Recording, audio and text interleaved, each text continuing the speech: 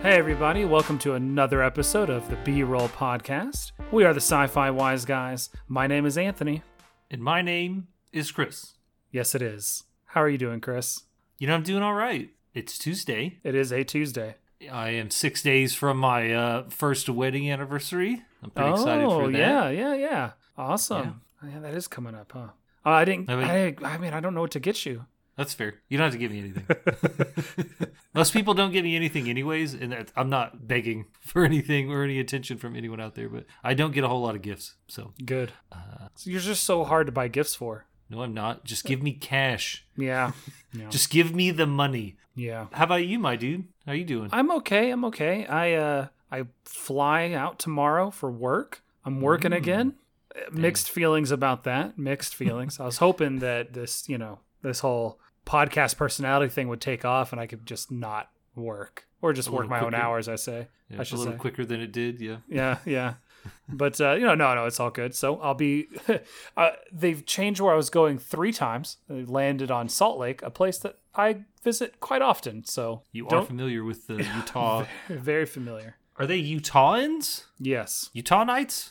I guess Mormons. I think they call themselves Mormons, actually. Utes? Maybe. I don't know. Well, regardless of what Utahians are called. I'm going to Google it. Go ahead. You go ahead and Google it. While he's Googling it, here on the B-Roll Podcast, we watch science fiction and science fiction adjacent media. On Mondays, we review and riff on movies. Thursdays is a crapshoot of everything else. Television, shorts, miniseries, fan films, whatever it happens to be. Utahns or Utahans. Cool. This is a Monday release, so we watched Texians. Who the heck said that we were called Texians? You're ruining me right now. Oh my gosh. Oh no. I want to restart that whole section. Oh my goodness. Did I just ruin your day? I'm mad. I'm angry. Do Texans know that people call them that? Probably not. I hope not. This is a Monday release, so we watched a movie, and it's a little special, a little different, because we watched our first sequel. That's true. We did watch our first sequel. Yeah. And that sequel is Mythica, The Dark Spore. The Dark Spore. Yeah. Mythica, The Dark Spore. And I do appreciate that on Amazon Prime, which is where we watched this, they call it Mythica 2 Dark Spore. Yeah. That's fair. I've spoken before, I don't remember which episode, I feel like it was a pretty early episode, about how I am a big fan, during Code 8, I'm a big fan of subtitles instead of numbers. Yeah, instead of numbering it. However, I don't know how you would come into a series like this and get them in order if there's not something there. So I'm glad that they did that. Makes a lot of sense. Well, I mean, you could just look at the year they released. Well, yeah, but 2 and 3 released in the same year. So Mythica, A Quest for Heroes was released in 2014. Mythica, The Dark Spore was released in 2015. And then Mythica, whatever the third one is called, was released, The Necromancer, was released also in 2015, later in the year. So that's gotta be a sitch where they filmed like a really, really long movie. Maybe. And they broke it up into 2 different parts. There's a distinct possibility, but the 4th and 5th films both released in 2016. Yeah, okay. So I think they kickstarted there's the whole thing to begin with. I'm not sure if they kickstarted the sequels or like they did them all at once or it was just the first one to get it going, blah, blah, blah. But I remember the first Mythica got funded by Kickstarter, $94,000 and change, which they spent $90,000 of that on the ogre. And the other $4,000, having them redo the ogre to not look like Shrek. Nah, man, that was the Berserker from Gears of War. It was the Berserker from Gears of War.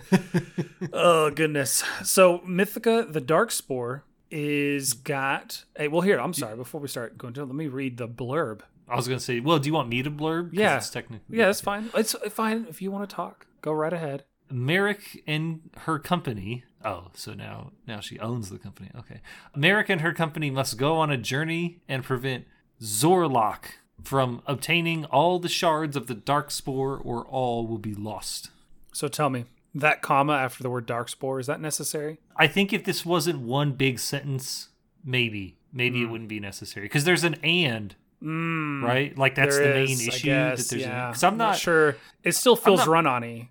Because I'm not much of a grammar or diction like. Sure. I don't want to say Nazi, but I'm not much of a stickler when it comes to diction or grammar. Yes, but I do believe if you have an and that if you are separating two thoughts, that I think that it's appropriate to have a comma there. Okay. Because I don't know why I asked you. I don't know. Because I paid attention in school and I know it all works. I just don't exercise it when I'm typing in Discord. Start. Yeah. Okay. So that's do you have the Amazon Prime description? I do not. Well, then what good are you, Chris? I just have IMDb up. Sorry. I mean, I can pull it up right now if you want me to. Mythica 2, The Dark Spore on IMDb, or excuse me, on Amazon Prime.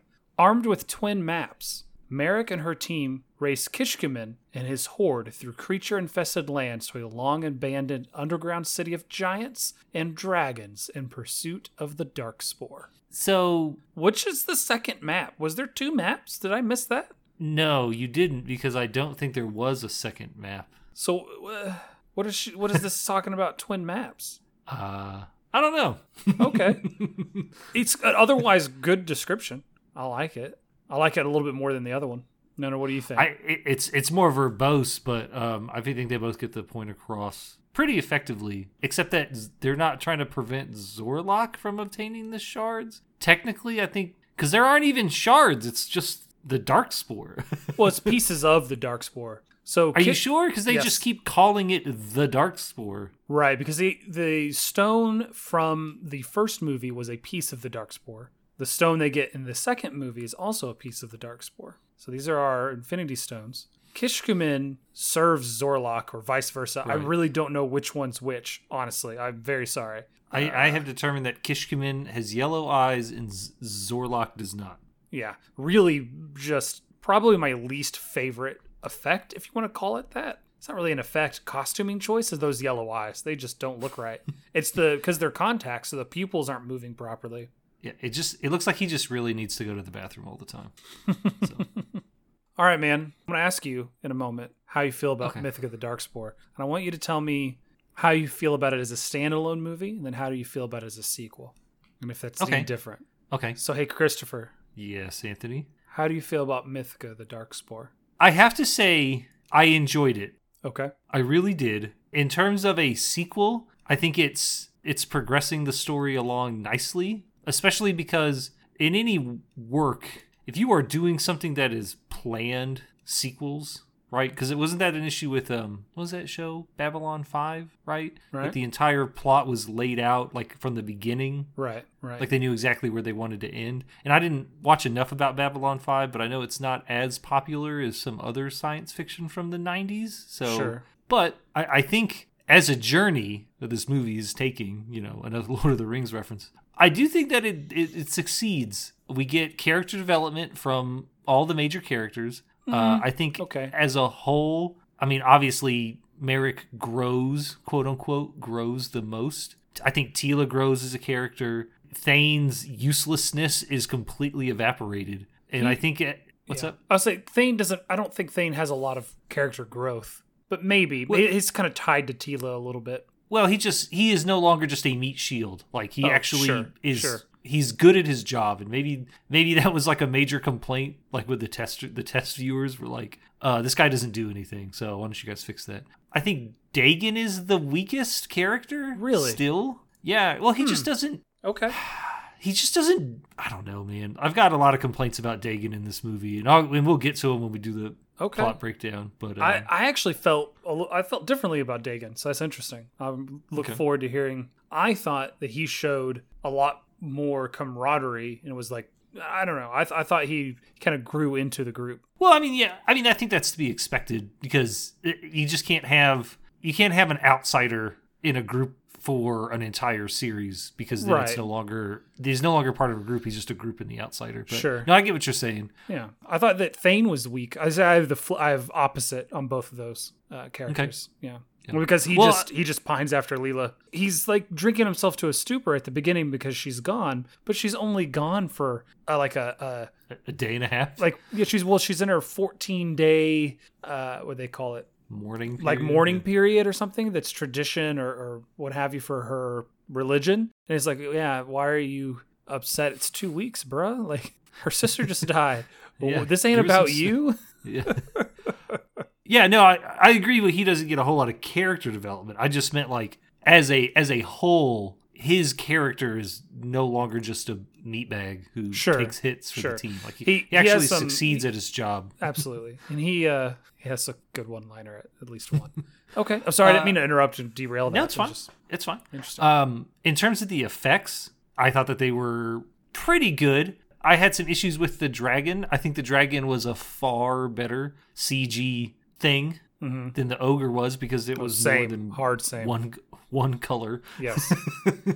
Still not great, but way better than the last movie as far as the CGI. It's odd because I've told you about another movie called Dragonheart. Yes. I know you said you hadn't seen it, but I think that movie came out in 1995, and the dragon looks way better than this, and this came out in 2015. Right. So, I mean, even on a poor budget, it's whatever. They should have really, if they had relied less on CGI and instead did some practical effects, but I really don't understand the cost difference between those two things. So sure. I think that as a whole, I think all the actors did a pretty good job. Melanie, our lead, Merrick, I think she does a great job. Okay. She is, I think what she did is she realized what Merrick is now. I guess, because she's become more comfortable with the role, I'm assuming. But I think she did a much better job. Dagan is the actor himself. Yeah, I think he did a pretty good job. I really think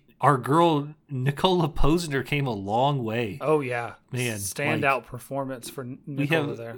This is the 5th thing we've seen her in. 5th. Yeah, because it's both Mythicas. Oh, okay. Yeah. Fallen Angels. Angels Fallen. Yep. She was, her thing in Ninjak, and then what was the other one? The vampire thing that we did. Oh, the vampire movie. Age of the Living Dead or whatever. Yes. Age of the Living Dead. I think she's come a long way. And Thane, he's Thane. Yeah, Age of the Living Dead that episode doesn't release for a few weeks. If y'all are listening to this, the movies and the television shows are kind of a different pacing, or Monday and Thursday releases. So, but yeah, this is the 5th thing. Although Ninjak, she's a guest star for 4 minutes. So yeah, that's what I'm saying. She had a little cameo. Yeah, we have a new actor, Rocky Myers, who played Cole. His name's Cole, and I didn't know it was spelled with a Q instead of a C until 8 minutes before we started recording. Because I pulled up the IMDb page and said, "Oh, cool." Wait a second. Yeah, he's played by Rocky Myers. I think you said that, but Rocky Myers is, I believe, he is third billing on Cyborg X. Well, Danny Trejo action. That movie's coming up more and more often. All right. Sorry. Well, who's next? We also got Kevin coming back. Yeah. How did you feel about his 6 minutes of screen time, doubling his contribution? I didn't time it. I just knew I'd get upset. And then Matthew Mercer is Zorlok. The name sounded very familiar to me, and then I realized that he is the dungeon master from Critical Role. Wait, really? Yes. Okay. And he's also done a lot of voice acting. American Dad, Ghost in the Shell, The Last of Us Part 2. Yeah, he's just been in a bunch of stuff. Like, all right, just look him up if you want. Cool. Kishkaman? I actually called him Kishi, like all the way through this, like all the way through my notes. Ryan Palmer, he has 3 credits, and and 2 of them are Mythica, and the last one's called Dragonfire, which looks to be kind of some of the same. All right. Yeah, I think all the actors did pretty well. Okay. There's much better fight choreography in this particular movie. So yeah, I'm gonna say kind of. I'm gonna say for the most part until they get into the big group fight with the orcs at the end, and then a lot of the orcs are They got standing around syndrome. Yeah.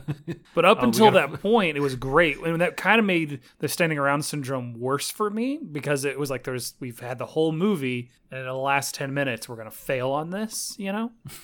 It's very much like, I don't know if anyone's ever played the Arkham games. Yeah. Like fighting a group of people and they're just like, oh, let's fight Batman just one at a time. One or two at a time. Yep. I do have to give a shout out to the director, Anne K. Black, or Anne Black, whichever one she's credited as. So her directorial debut was a 2011 movie called Dawn of the Dragon Slayer. Yeah. Which is, I haven't seen it, whatever. It's got a sequel coming. Yeah.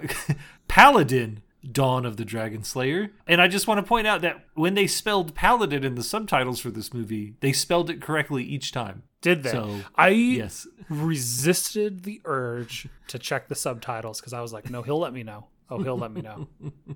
Yeah. So. Interesting. I don't think Vagamal returned. Like, I don't think that's the same actor from the first movie. No, it is not. Well, it says Michael Flynn. Oh, when I clicked on Michael Flynn, I got one credit. Mythica. Yeah, no, so did I. The Dark Spore. But when I go to Mythica, A Quest for Heroes, it also says Michael Flynn. And is that his only credit there too? No. Oh, weird. All right. We got two Michael Flynns. We got a glitch in the database. So we've been hacked. All right. Also, before I give you the floor. Sure. On IMDb, Mythica, The Dark Spore has a rating of 5.5 out of 10 with a median of 6 and 3,521 ratings. Rotten Tomatoes has no critical rating. 40% of the audience, 40% bad, I guess, whatever the actual term is, but 40% for rotten the audience is what it's on Rotten Tomatoes. Yeah. Well, because it's not like rotten critically. It's just the audience didn't enjoy it or whatever. Yeah. Right. And then my favorite review that I've read so far on IMDb is keep the costume designer and the photographer, fire all the others. Yeah, I don't. I think that I'm gonna take a hard stance here. No, buddy. I feel like if you rate this movie a 1 or 2, you don't know what you're watching, and you just I don't rate. I'm trying not to go into a rant here, but I feel like okay.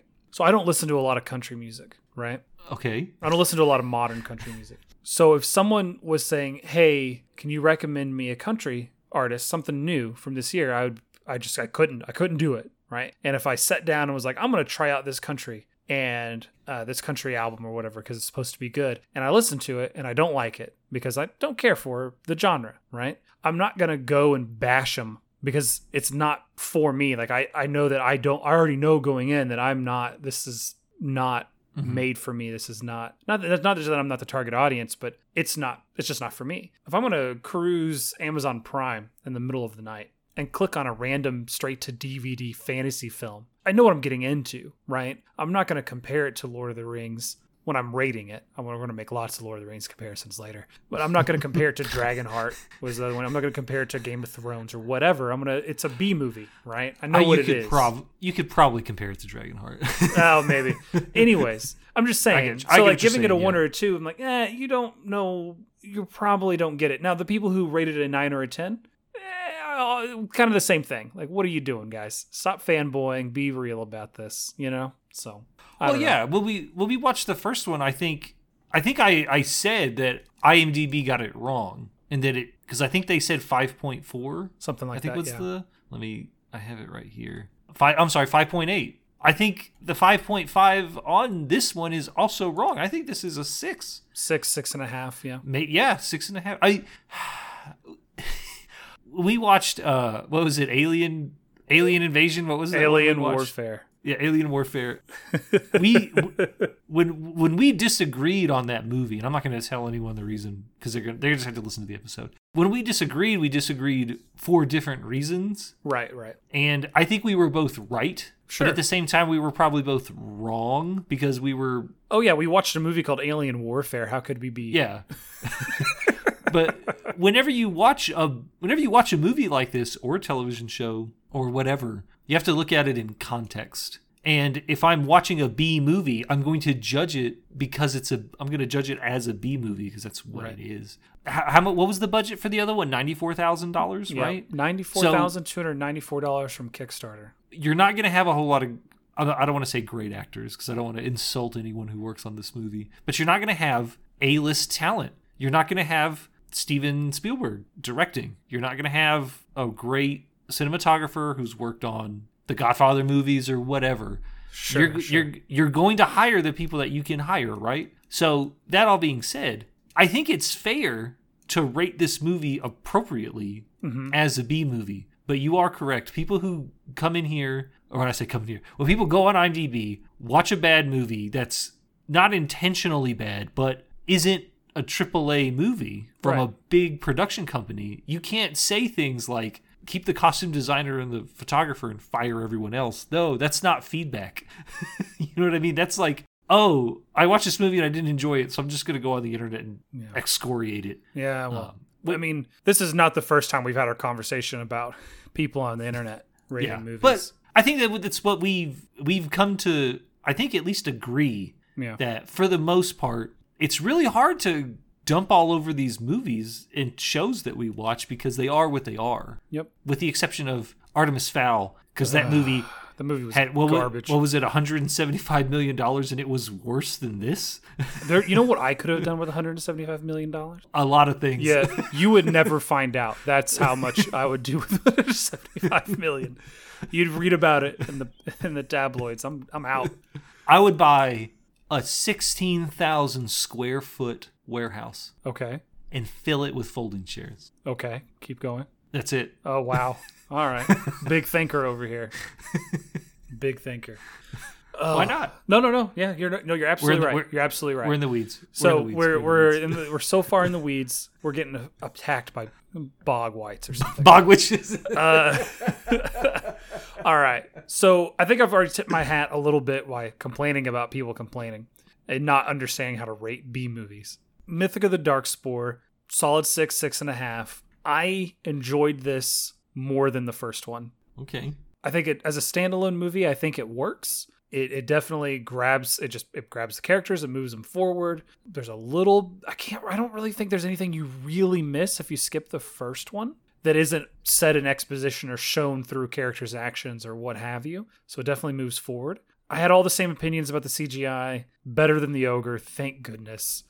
Which honestly, thinking about it, the dragon is probably easier to animate because it's mostly faraway shots. It never directly interacts with anybody after the first 5 minutes. So it might be a little easier to handle now that I'm thinking about it. Costuming's great. Music is good. The sets are good. I already talked about the fight choreography is fantastic until that last kind of climatic scene, which is whenever you get a big battle and fight like that, it's when you're looking at the B movies and they have these big fights, the standing around syndrome is just gonna happen, right? One of my favorite movies of all time is the Teenage Mutant Ninja Turtles, like the original movie. And they have that in there too. So it's not like this is the first movie to ever have that. It's a constant thing. Have you ever heard of the inverse ninja strength theory? Yes, I have. The theory stating that the more enemies that a ninja is fighting, the stronger that ninja is. Or is it a little different?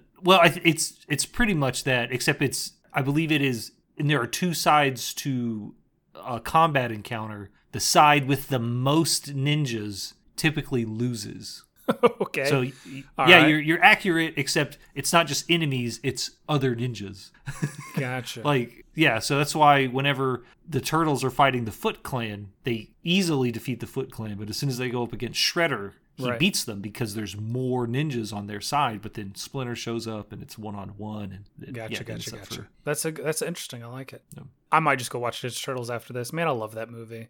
I think this movie's great as far as the actors go. I agree with pretty much everything you said. I think they were all fantastic. Melanie Stone really knocks it out of the park. This is the best we've seen Nicola Posner do, honestly. Yeah. And, I haven't had a lot to complain about with her in the past, so that's great. I thought that Dagon's character had a lot more room in this movie. Dagon. Had a lot more room, and by that I mean in the first one, I guess he's just a lot less stereotyped in this. Yeah. We get to see him branch out a little bit, get jealous, get angry, try to take care of Thane, blah, blah, blah. I thought Thane was pretty one-dimensional. You're right. He doesn't get walked all over. Yeah. But I think that lends it to just a better choreography overall. But as far as anything else with this character, he's kind of meh. Well, I think the moments he gets, like when he's... No, they're good moments. I don't think he actually has any character progression whatsoever. He starts as a soldier, he ends as a soldier. His relationship with Tila, I guess, but... Well, like, yeah, when she's bathing, spoilers, she asks him about his childhood, and he says, my dad was a soldier. Soldier. My dad was a soldier, and when he died, we were cast out into the streets. So you kind of we pull the kimono back a little bit for him, but it's not a whole lot of development. But I think for the most part, it works. It kind of explains his impetus. Can you imagine a society that as soon as a soldier dies, the family's just not taken care of at all?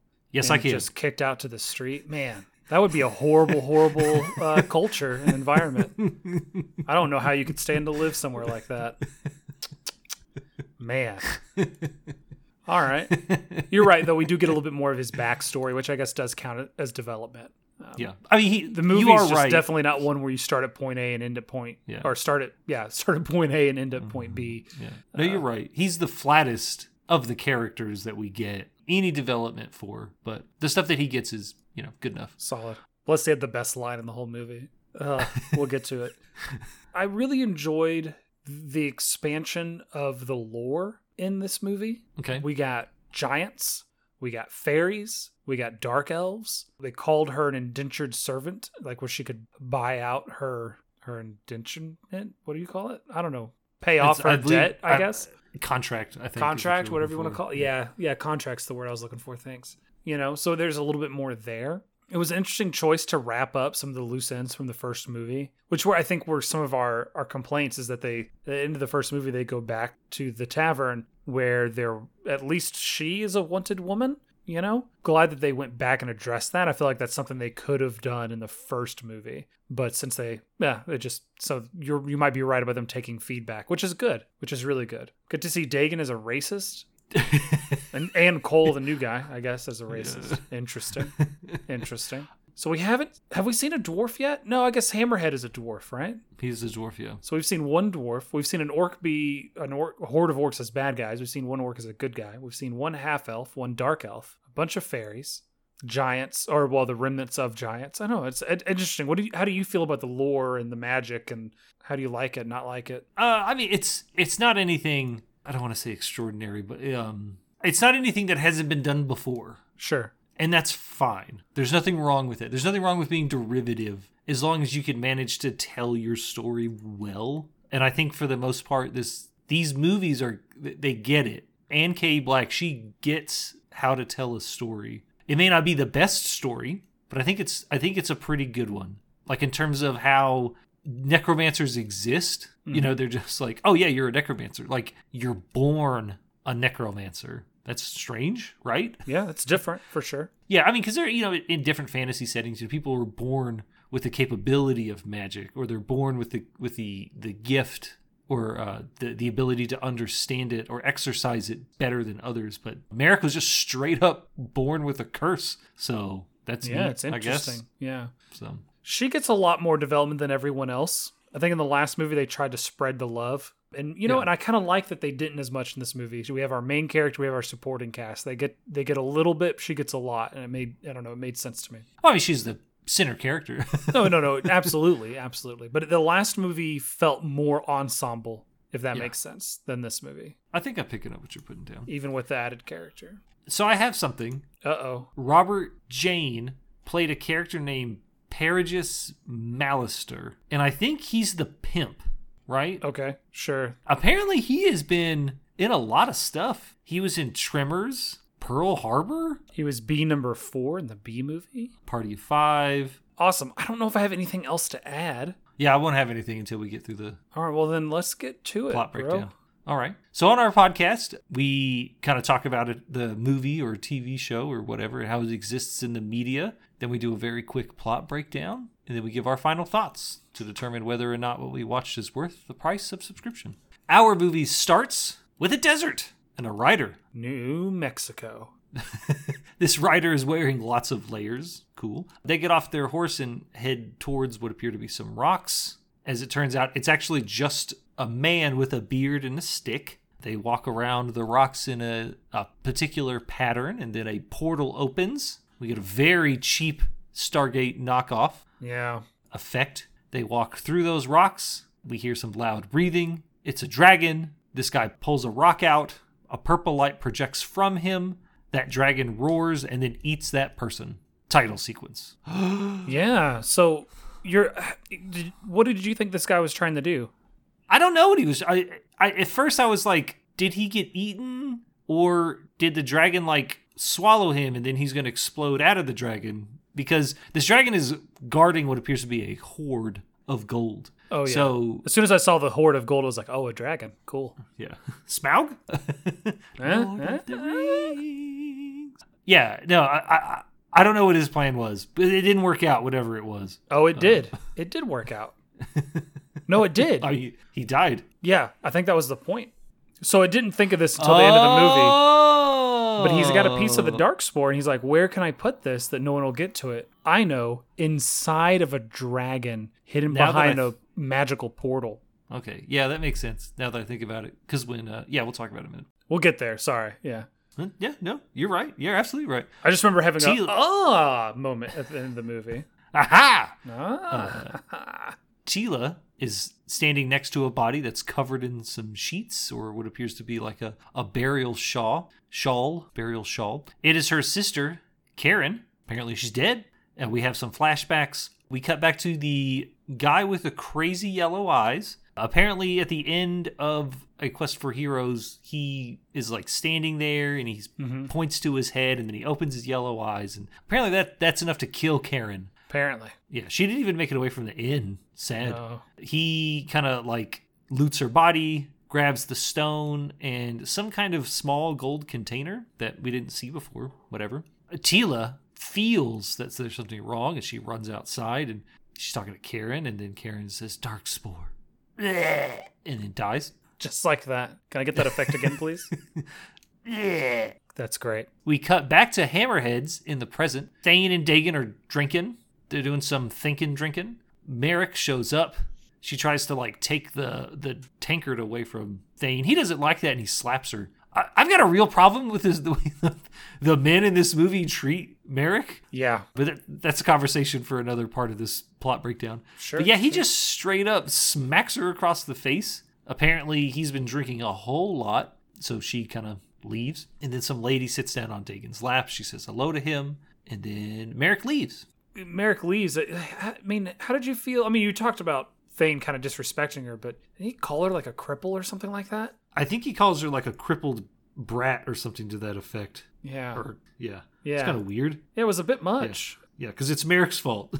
Well, I mean, right? We find out later it might be, but no one knows that now. Right. I have down here that we see a lot of owls in this opening sequence, which is kind of neat. Merrick runs off into the woods. She sees a rabbit. She kills it with a sling. Then she's cooking that rabbit. She goes to lay down for a little nappy nap. She has a vision or a dream of some kind where a man is standing over her, and then he like goes to pull out her heart, and he says, "I will make you whole." He Molly calls her, yes.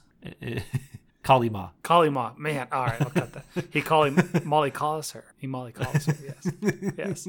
I got it right the first time. And then she wakes up, and then she leaves. Worst effect in the entire movie. Oh, of him ripping her heart out? The heart's in his hand, and they used a CGI, like, Photoshoppy stretch effect on it to make it look like the heart was pumping when it was obviously not. And I was like, please, guys, you should have just give him something squishy to, I don't know, man. Or at least just make the noise. Like, don't even bother with the visual effect. Just make the thump thump noise. Sure. I have it down here that rabbit is going to be very dry when she gets back. Yeah, you're not wrong. She's walking around, and then I don't know if it's like a bunch of bats or birds, but it looked like bats to me. Okay, they swarm around, and then Gojin appears. Yeah, which, I didn't realize that was Kevin Sorbo's character name, Gojin Pai. Yeah, I had no idea. I also didn't know that he was Count Dracula, which is just an interesting addition to the lore that we haven't discussed yet. So it is true. We only ever see him inside or out at night. So at least at this time, we see him around other people besides Melanie Stone. Like he had more than one day of filming, which is nice. Yeah. Way to contribute, Kev. Thanks, Kevin. He drones on about the darkness, blah, blah, blah, blah. He reveals to her that she is a necromancer. He says other necromancers have found you. She tells him about the dream/vision quest she had. That is Zorlock, Szorlock. Yeah. He is the darkest of the necromancers. Yeah. Can you imagine being like a light necromancer? Oh, those exist. They're called clerics. That's the same thing I was going to say. So he has an interesting line where he says he was looking for the necromancer of the darkness, but didn't look for her. I forget. There were two reasons why. I forget the first one. The second reason is because she was a woman. And then he apologizes. Because he was looking for a man. It never dawned on him to look for a woman, which is short-sighted of old Kev, but at least he's acknowledging his shortcomings. Yeah. Even women can be sources of darkness and evil in this world. That's all I'm saying. Well, I think it might be, in a lot of traditional fantasy, there aren't a whole lot of women wizards. Like in like the old school days of D&D, like in the books. Mm-hmm. Yeah. Or at least in some of them, most of the time the wizards are men. Well, yeah, because wizards are also scholars, and when you look in medieval times, who were scholars? Yeah. I think it's trying to be, it's that weird thing, and it comes up sometimes even today with different fantasy role-playing games and whatnot, where they're trying to be realistic, quote unquote. I'm air quoting.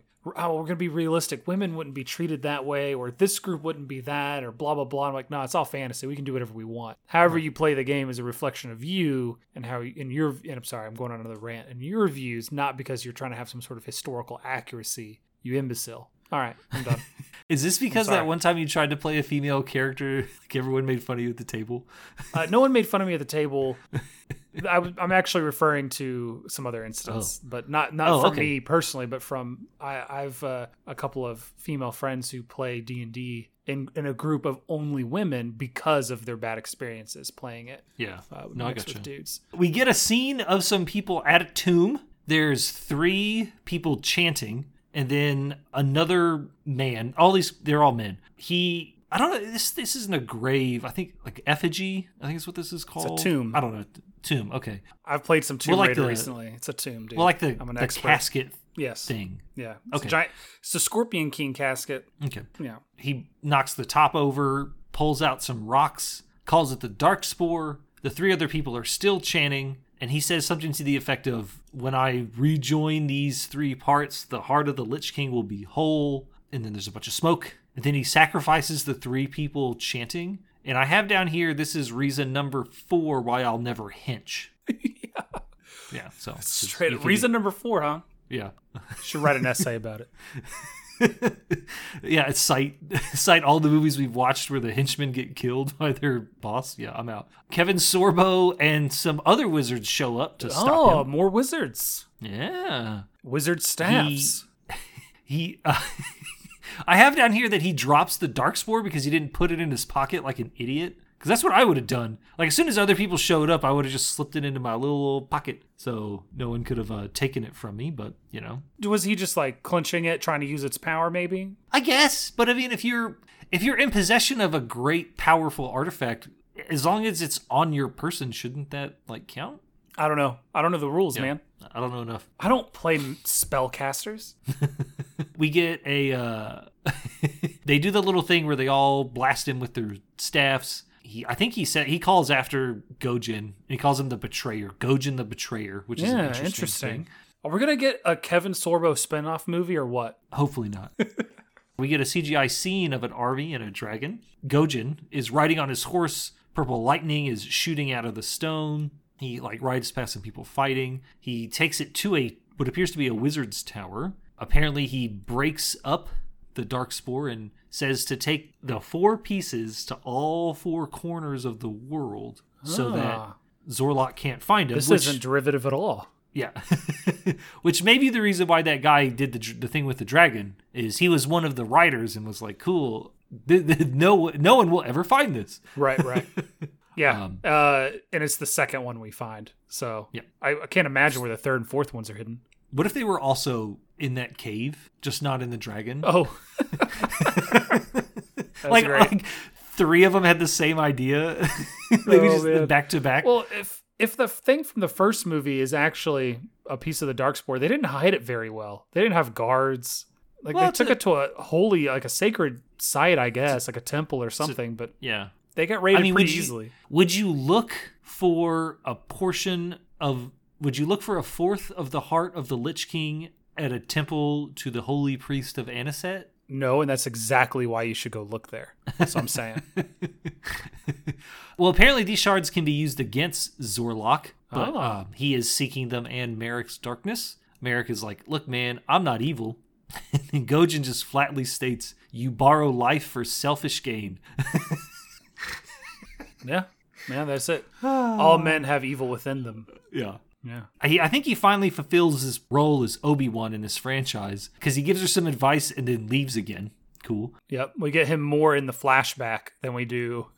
I mean, they are told to wait a few days and he'll be back, and they take off without him. So, I mean, whose fault is it really? No, you're not wrong. Dagon wakes up and he has 2 women with him, and then he writes a message on one of their backsides as a message to give to Thane, and the message says, go find Merrick and come to my room. But she walks right in as soon as he reads that message, and as it turns out, Dagon is actually putting the little broken container back together. Yeah. Which is a container I didn't remember seeing in the first movie, but you know. Yeah, me too.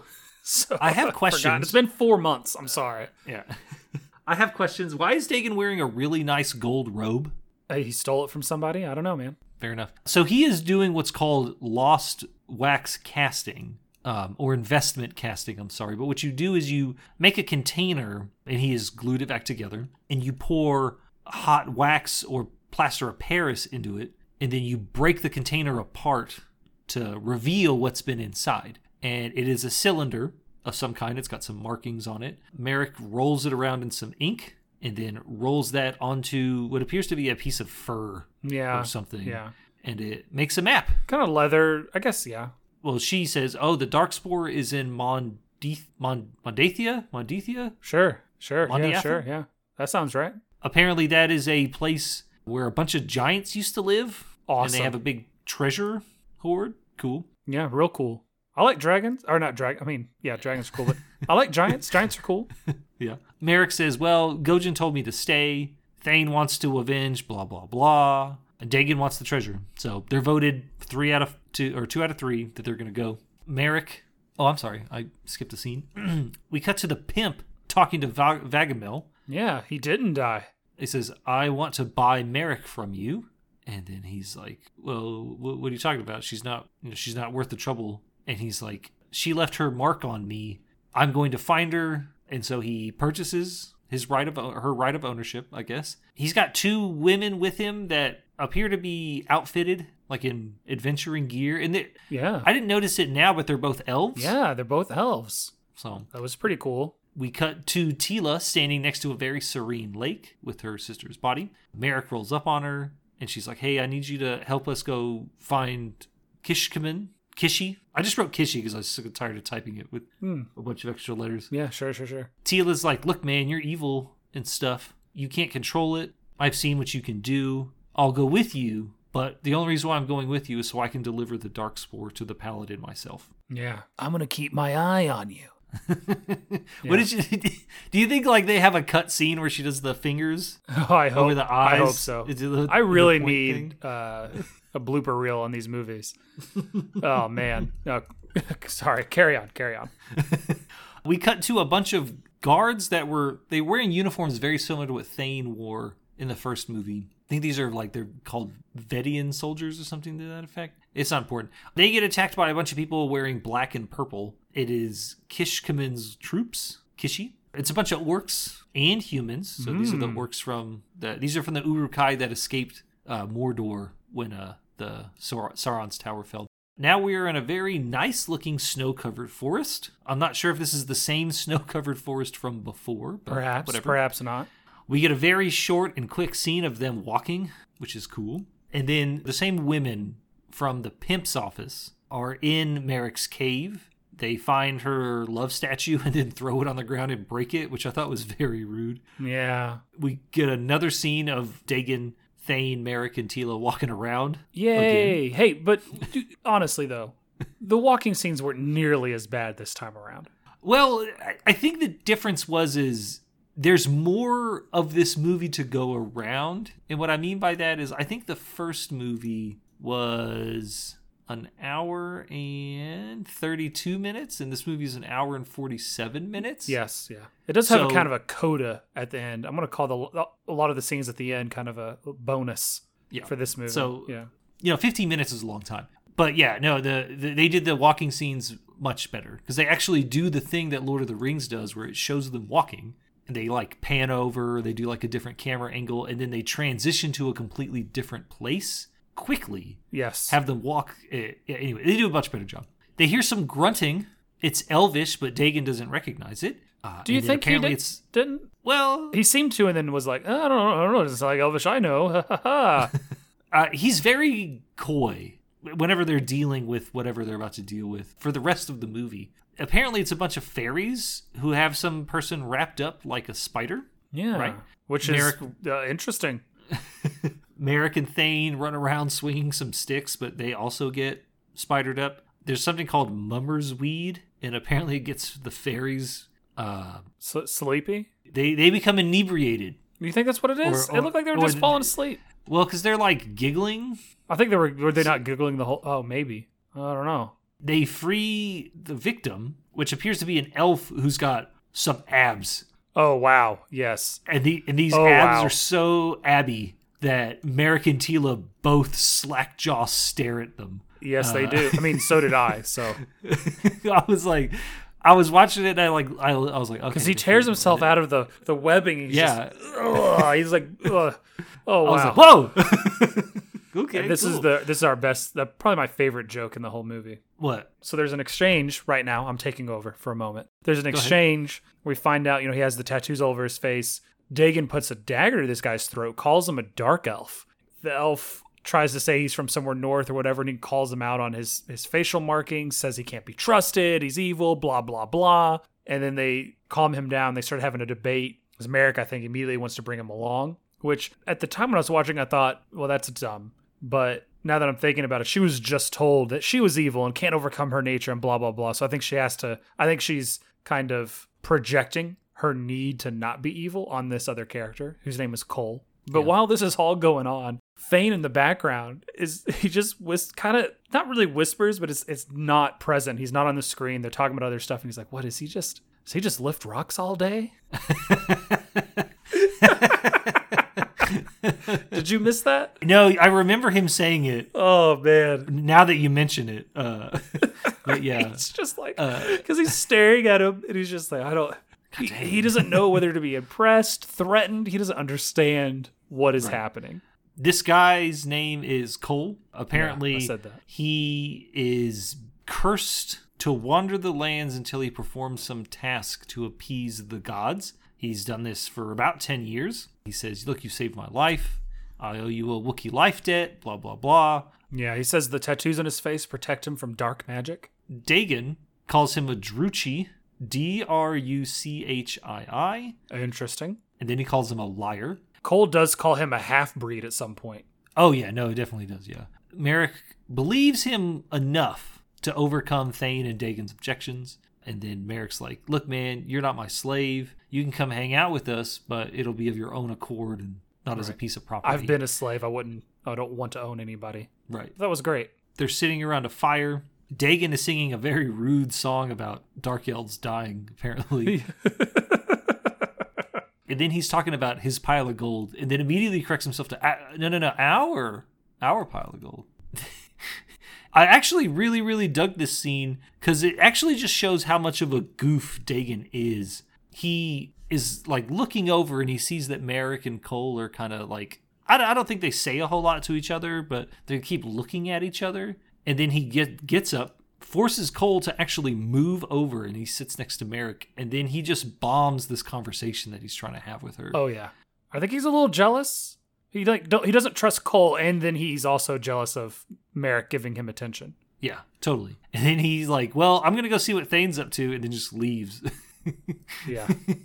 Cole and Merrick look at each other a lot. She snatches something out of his hand. He says it's an amulet. Kind of rude. Something to do with You're this, talking about, you like to call out rude things. She just snatched his little thing out of his Yeah. hand. She couldn't be like, hey, what's that? Can I hold it? Can I see it? Well, I mean, he's her Entitlement. It's an amulet, and it represents the sky or something. It has something to do with the moon and stars, whatever. He talks about how his people were slaughtered and he's the last of them. And then, this is where he mentions that his face tattoos protect him from dark magic. Ah.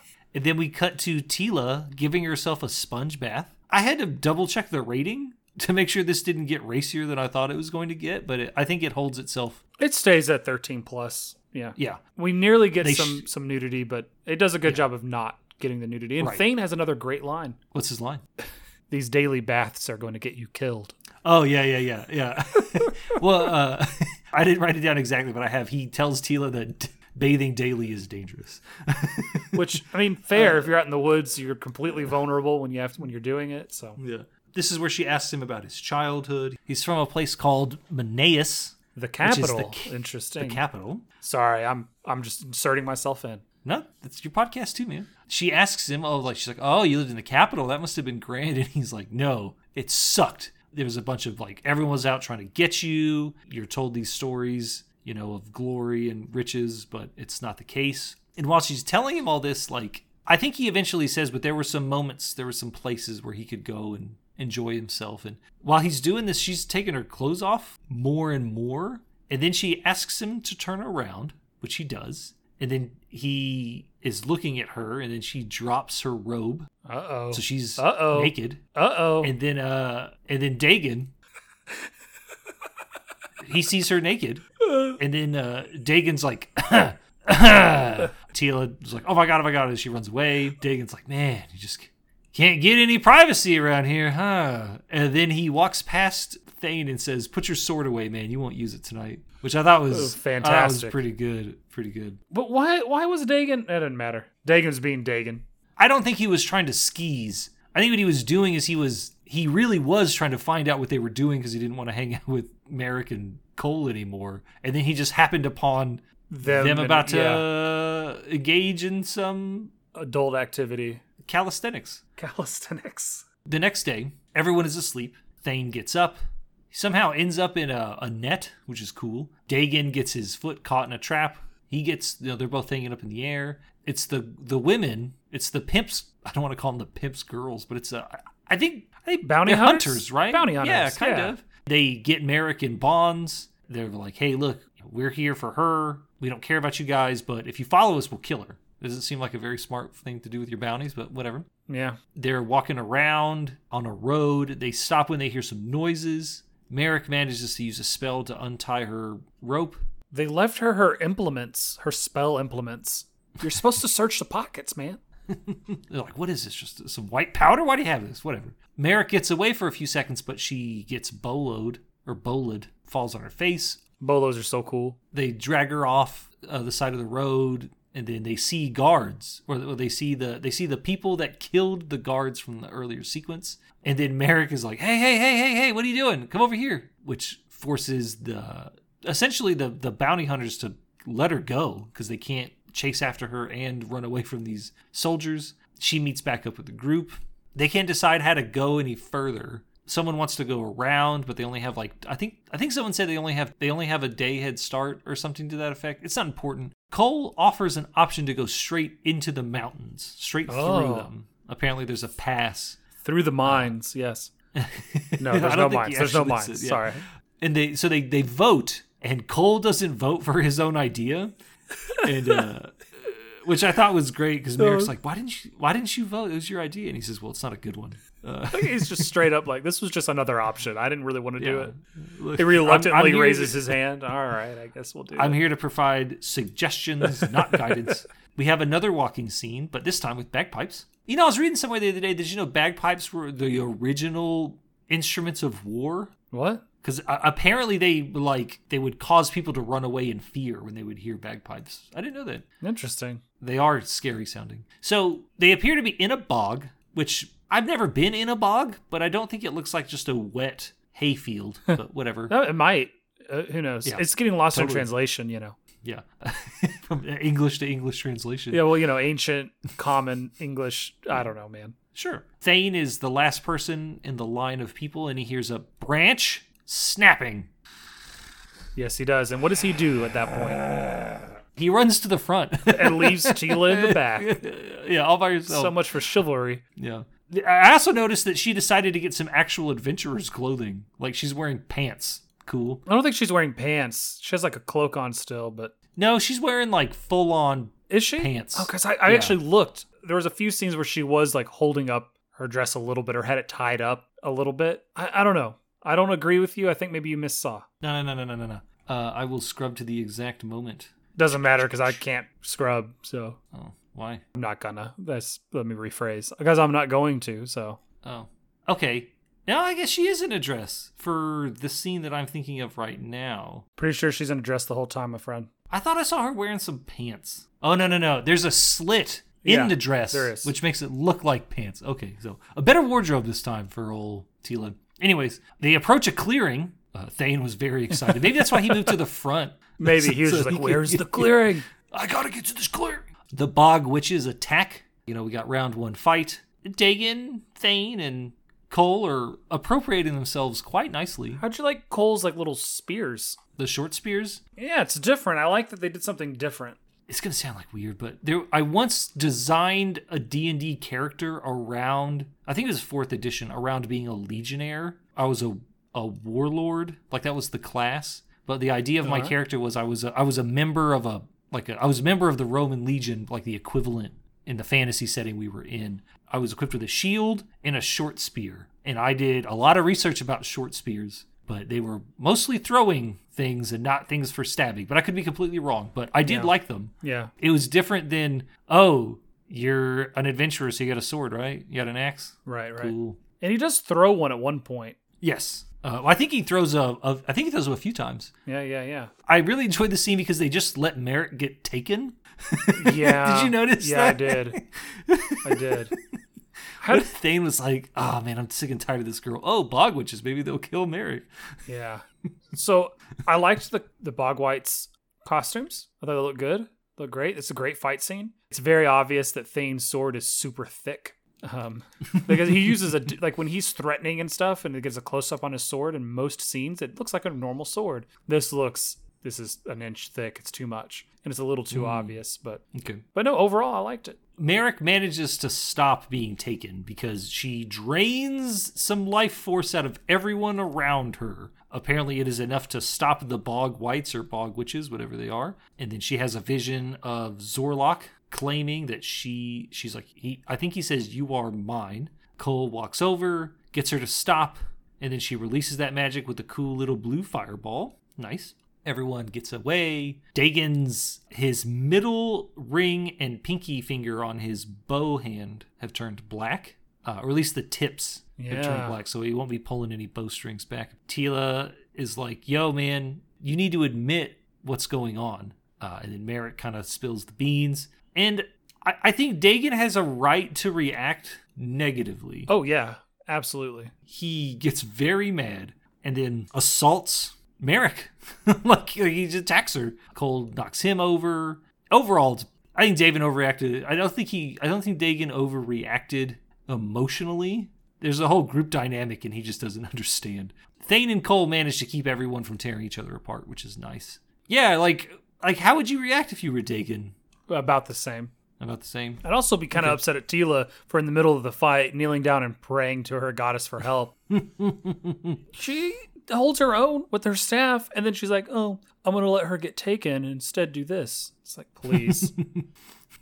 Please, worthless. But no, I'd also be very, very upset. I mean, I don't want to lose my fingers, you know? Right. Yeah, I mean, if there were any fingers that you were going to lose, I think it might be those 3. Because you can do a lot of stuff without your pinky ring or middle finger, but... Yeah, you can't, use a bow very well. Be dexterous with your knives, your daggers, so... You can live a full life, just not as full, I guess. And then, there's more walking. Ooh. I have down here that this does not look like a path between mountains. No, it definitely does. It's like, well, it looks like they came up to a giant plateau or plain or something. That's how I wrote it off in my head because I thought the exact same thing. Like, seriously. The mountains are way over there. I can see them. Yeah. Part of the group wants to rest, so they kind of hang out. And then Cole says very succinctly that, very few resist evil once they've tasted it. And then he says that fate is a lie created by the gods and that there is always another way. Interesting. And we get more walking. Now we're in a desert. I think the same desert from the beginning of the movie. That would make sense. We're about to be at Stonehenge again, so. Yeah. I have it on here as Sand Henge. Oh, I like it. I don't think it works because there's stones. They're in the sand. I don't know. Tila's like, hey, man, this is Mondathia? The city of the Giants. Yeah. Tila suspects that they thought the gods would come to take their treasure, but instead the earth just swallowed it up. Yum! They get back to the Sand Henge. Mara keeps looking at the map. She sees what appears to be a symbol on the map and then a symbol on another stone. There's 5 points, 5 stones. And then Tila's like, yo, I need to talk to you. And then Merrick just kind of cuts her off and says, look, I know you blame me for Karen's death. And Tila's like, what? No, hold on. And then Merrick says, I can't go with you because if I touch the Darkspore, I will destroy you all. Fair. Thane and Dagan get into a fist fight about Tila because I think he says, once you see her without her dress, it's hard to see her with it on. It's hard not to imagine or something like that. Something he should have not said. Well, I think Dagan's biggest problem is he doesn't know how to read the situation. Like, that would probably be something very funny to Thane later, but not right after you showed up and ruined what could have been a, touching moment. You know what I mean? Sure. But, in this franchise, Thane has not exhibited a great sense of humor, No. I have to walk 10 leagues before I bloody this blade, right? Is that what he said? Yeah, something like that. The first one? Yeah. Oh, which was a great line. He has great lines, for sure.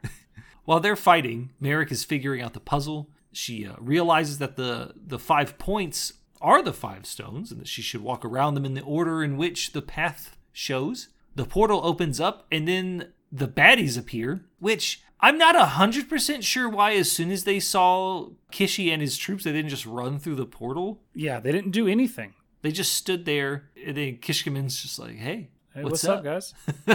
How you doing? Tila's like, look, man, we won't serve Zorlok. And Kish is like, oh, yeah, you will. And then he stabs her hand with a green fiery blade. Apparently it's going to poison her and she'll die in 2 hours. Painfully, he adds, because, why not? Why not? The remaining 4 of them go into the portal. Cole and Kishi keep looking at each other, and I was like, Oh, really? I didn't catch that at all. They do. They stare at each other a lot in the scene. They're in a cave. Dagan sings a song. It's not important what the song is, but he sings it. And then they hear some noises, and they think it's a rat. And then they think it's a lot of rats. And then they think it's a really big rat. And then that really big rat actually jumps on top of Dagan. Thane kills it. Moments later, that rat disappears. Like it just vanishes. And then Thane says, look, man, I'll kill you, bro. And Dagan's like, what? Why would you kill me? That's strange. They find another human. They're just standing completely still and not moving. He's alive. Cole's like, look, if we tie a rope from one to one another, if any of us get sleepy or we get lost, we'll just be able to pull you along the way. And then Dagan just straight up jacks this dude's wand that they found. That was kind of rude. Wand. He's a thief. More kind of, I don't know, I liked the wand. Yeah. A little bit more lore, but still pretty cool. Is this a wand of magic missile? Something like that, yeah. Okay. It looked more like a fireball type thing, but yeah. Yeah, it's not important. I noticed that I think this cave actually is messing with them, with their senses, because Dagan goes in to kiss Merrick, and then she starts to drain his life, but then she isn't all of a sudden, and she just walks past him and he's standing completely still. Then Thane hears his commander asking for a sentry, but there's no one around. They all kind of keep stopping and walking very slowly, but Cole pulls them through because he's not affected by dark magic, apparently. They walk through another portal. Merrick thinks they're getting close. Neat. Neat. Dagan is I hope they're getting close. All right, that's cool. All right. Dagon is rooting around for some treasure. He finds a coin, and then he sees what appears to be daylight above him. That looks like there's a big hole in the cave roof, ceiling thing. I don't think caves have roofs. That's fair. Merrick sees the treasure. It's this huge pile of gold. Very Scrooge McDuckish. I think Thane or Cole, I don't remember which one, but one of them asks, why is the treasure moving? And then the dragon's head pops out of the gold like Nessie. It is like Nessie. That's good. They kind of stand still and don't make any noise, but then Dagon's dumb self walks in. He's like, hey, treasure. And then the dragon turns towards them. And now they're running. Yeah. And I don't hate, like I said before, I don't hate this CGI. I really don't. Is miles better than the other one. So leagues better. They pop out of the ground from that hole. It's kind of near the ruins, and then the dragon breaks out of the hole. Okay. There were a few. Sorry to interrupt. There were a few scenes in this sequence, two that I can think of off the top of my head, where the camera is mirrored. So while this is all going on and they're going through the cave, you didn't mention it, but we cut back to Tila, in pain or whatever, and the bad guy, Kush or whatever, is, saying whatever evil things, he's monologuing. But the tattoos on her face switch eyes a few times. They're usually over her left eye. They're over her right eye. Also, Dagon's necrotic fingers, I guess, is what I'm going to call it. They switch. Okay. They're on the left for a few scenes and then back to the right. So I'm thinking they I don't know why, because I was thinking, especially for that outdoor scene with Tila, I don't know why they did that, but it's interesting that they did. I just assumed she had the tattoos. Oh, I did at first as well, but I went back. After I saw Dagon's fingers, I went back and looked. And gotcha. They definitely switched sides. Okay. Sorry, I just want to point that out. No. That also happened in It Chapter 2. There's a whole scene that's obviously mirrored because the guy has a cast on the wrong arm.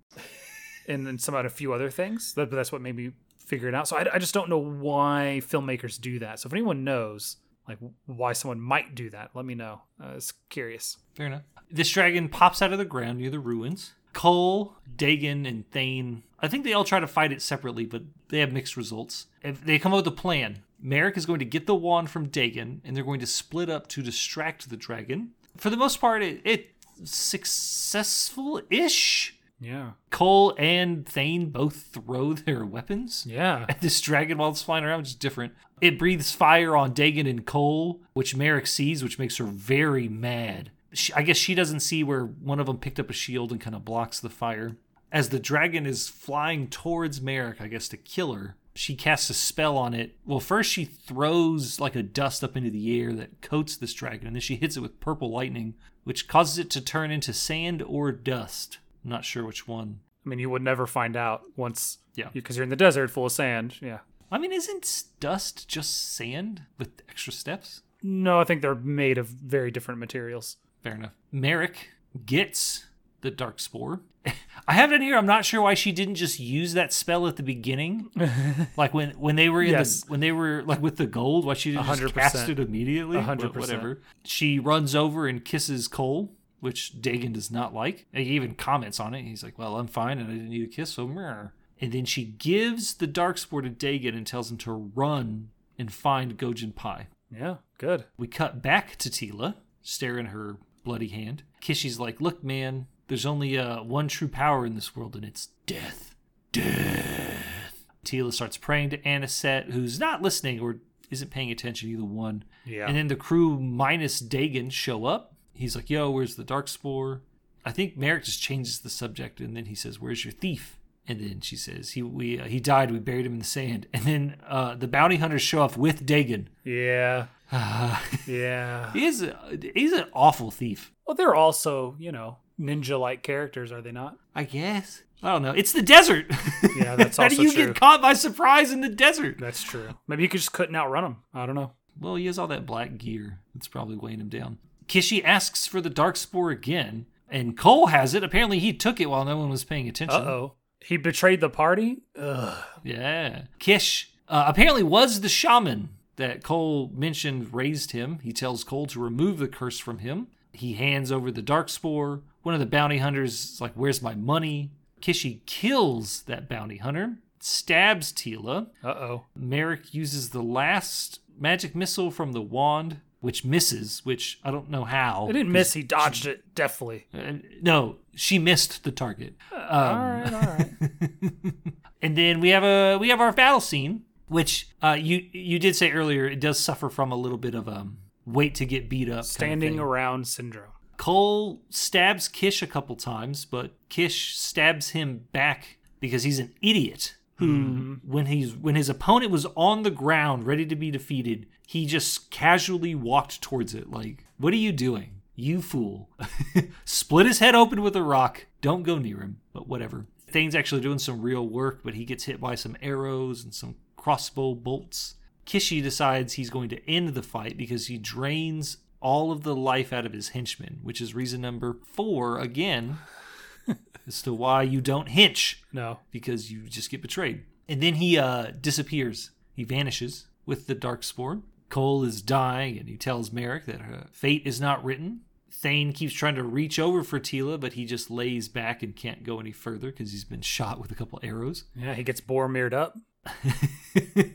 Dagon gets the healing potion, gives it to Tila.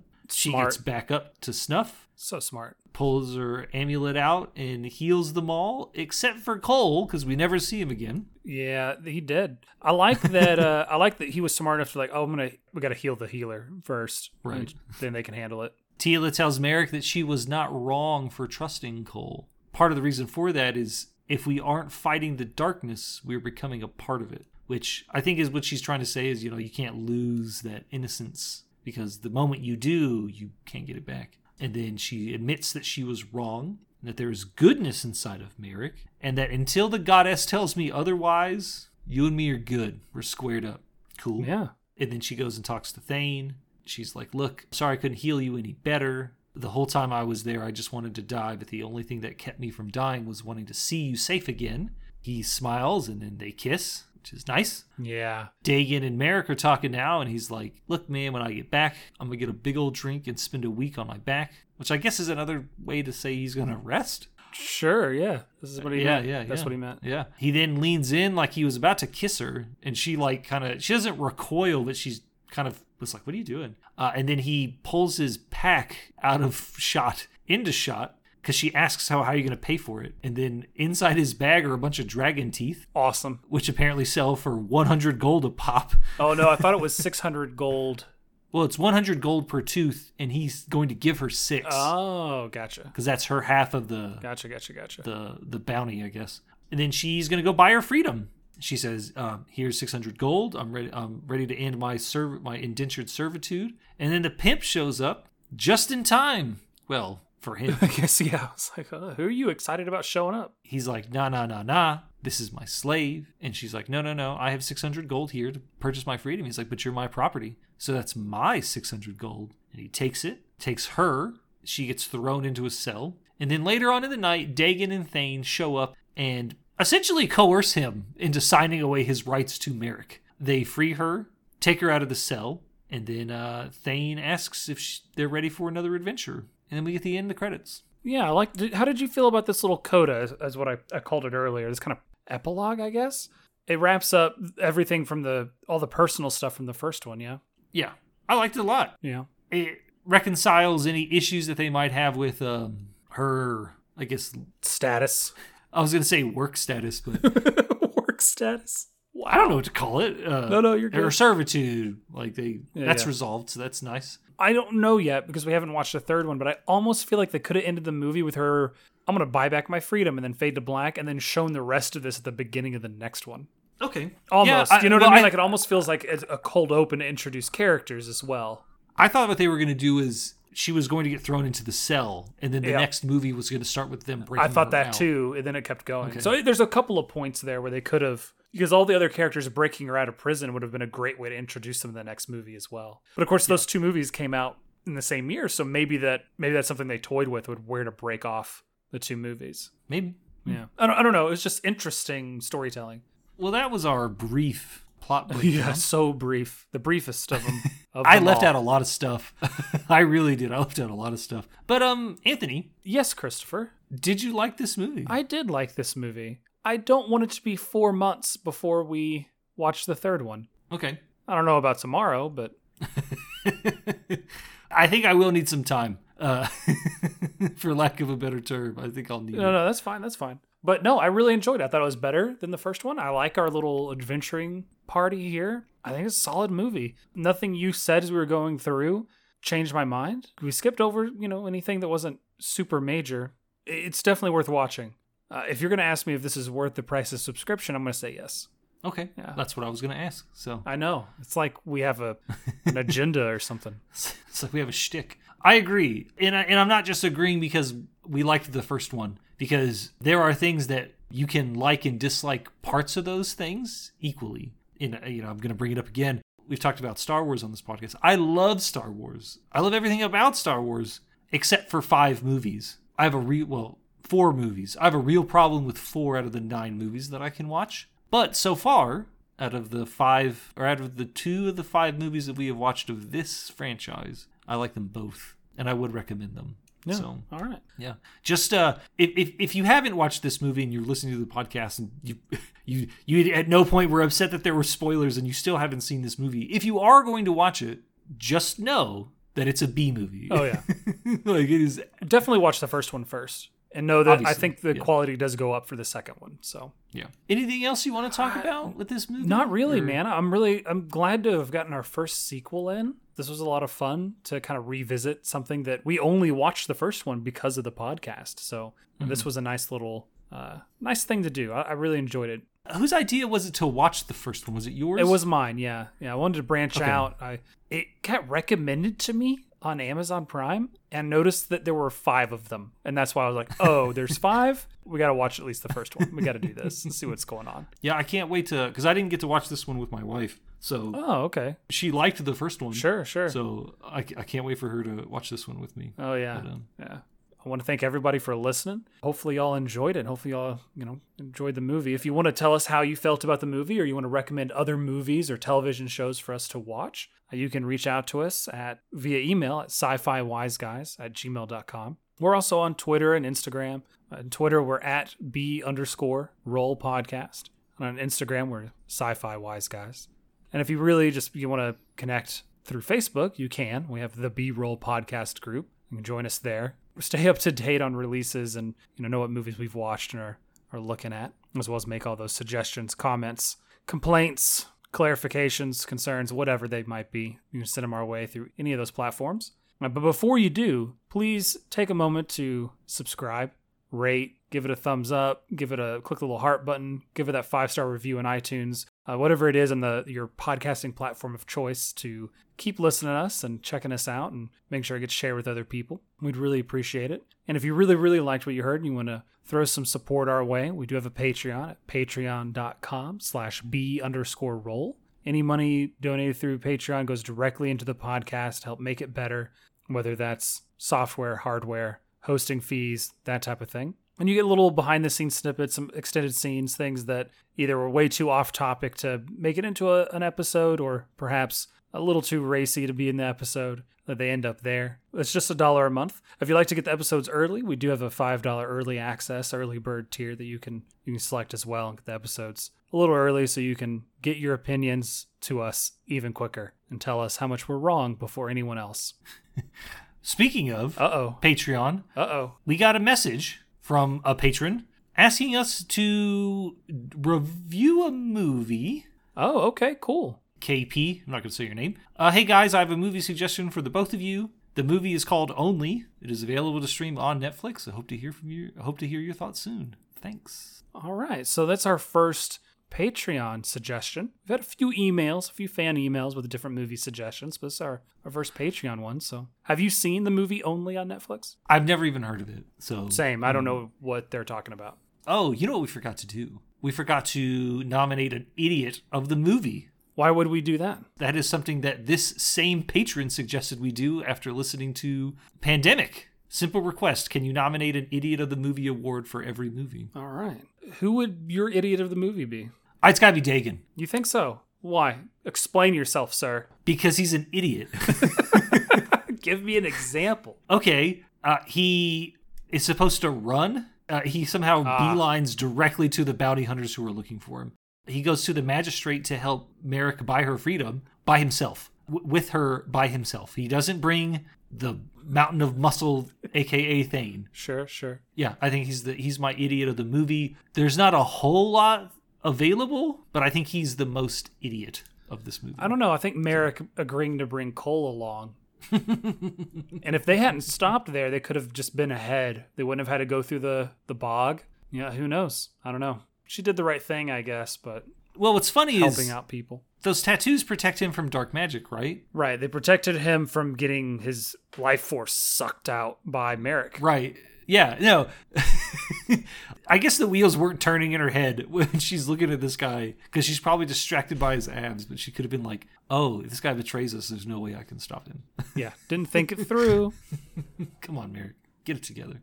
I think that's it. Cool. So I will roll us out of here. We just want to thank everyone for listening. Like Anthony said before, you got any questions, comments, concerns, please reach out to us. Also, please remember to review and rate our podcast 5 stars, 5 stars. So I just want to tell everyone to stay healthy, stay hydrated. Thanks for listening to this podcast. And just remember that it's 2020, it's rough. You are appreciated by the hosts of this podcast.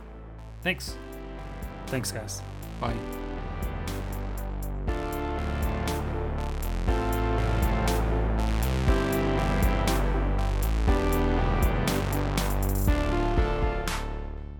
Well, now it's not letting me. Hold on a second. Now it won't let me watch it on Amazon Prime. What the heck? Did we just miss this thing getting taken off Amazon Prime? Did we really? What the heck? Mythica, the Dark Spore. Nope, I'm watching it right now. Oh, no. Mythica, the Dark Spore is not available, but Mythica 2, the Dark Spore is watchable. Hold on.